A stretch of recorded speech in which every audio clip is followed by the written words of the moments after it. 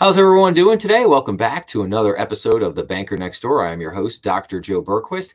Today, I wanted to talk to everyone a little bit about AI and basically, can AI help a community bank? So I wanted to bring in, I saw this great article this week that I wanted to bring in. So this is an article from Bank Director, and this is called How Community Banks Can Use AI to Address Staffing Constraints. And this was written by Mark Vanderpool, who's the founder and president of a company called DirectLink. So as we cruise down the article here, I'm just going to read this. The goal of AI adoption is not about replacing jobs. It's about bolstering the human element of customer service in community banks.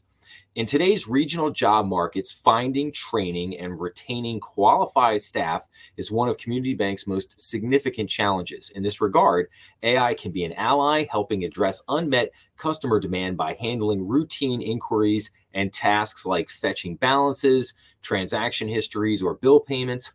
This augmented automation allows employees to focus on more complex issues that require a personal touch or critical thinking.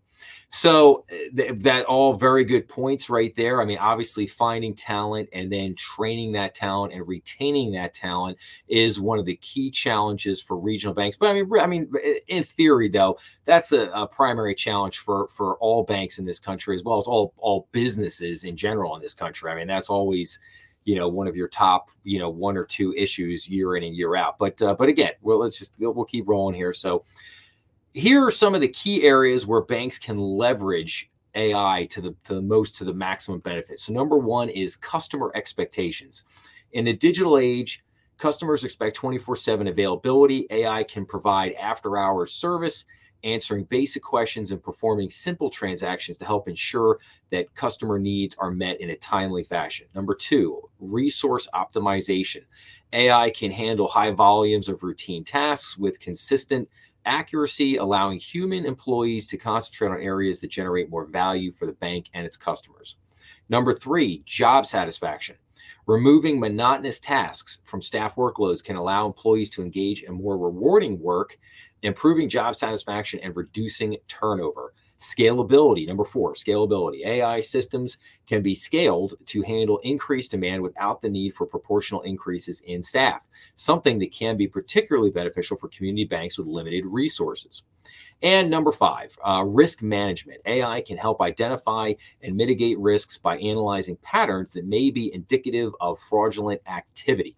So when contemplating the adoption of AI, senior leadership should prioritize these considerations: human AI collaboration, training and development, and regulatory compliance. And then he kind of wraps up by saying, implementing AI is not about choosing technology over people. It's about integrating technology into the workforce to create a more dynamic, efficient, and customer-centric banking environment. Not untrue, but now that I went through that, I'm going to play kind of devil's advocate here for a minute. So let's talk about some of the things that he's really mentioning here. What he's talking about is chatbots.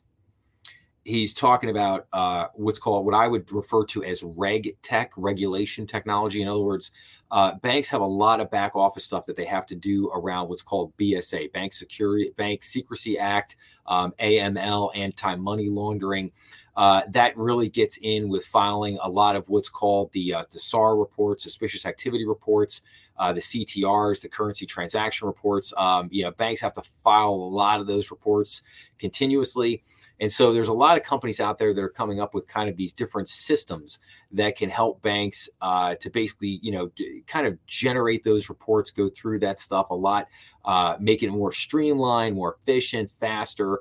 And like you said, to the article's point, and that is like, let's take some of the monotonous work away from employees and just have them focus on the more important stuff. So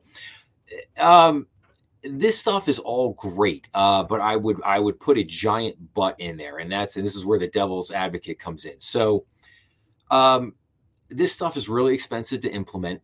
You've got to have the right employees with the right tech talent in place to integrate all of these systems, get everything up and running, keep it running.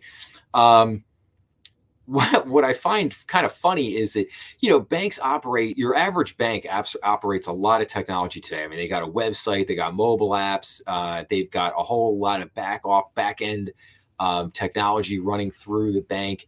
And and it takes a lot of manpower, a lot of time, a lot of money just to keep those things running. And now you want to kind of put this whole AI interface over, I'll call it an overlay, is kind of this is the AI interface overlay over top of all of that existing infrastructure in your technology area of the bank. What does that do to the bank in terms of the amount, again, of manpower, money, responsibility? And I will tell you that, again, I think that to say that and again, in a perfect world, let's say this does work. Okay. You implement this thing, creates a whole ton of new efficiencies in the bank. That's great. The reality is that some people in that case, some people are going to lose their jobs. Some of the front end retail people that, they would go away, and you would be less with less jobs, because a lot of those monotonous tasks, a lot of those everyday things that go on in running a bank day in and day out would go away.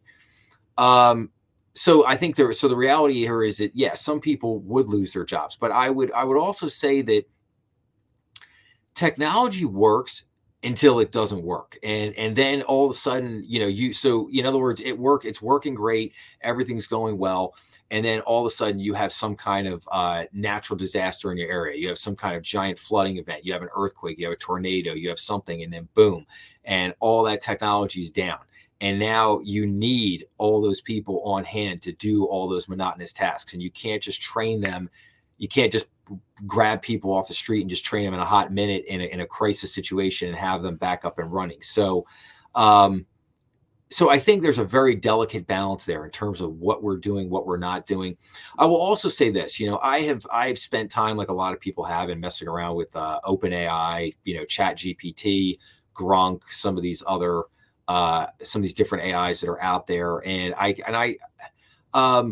it is cool. It is fascinating what they can do. But I also think a lot of this stuff, at least right this moment, is overhyped. I don't think everybody's losing their jobs tomorrow because OpenAI can write a term paper in a minute and a half.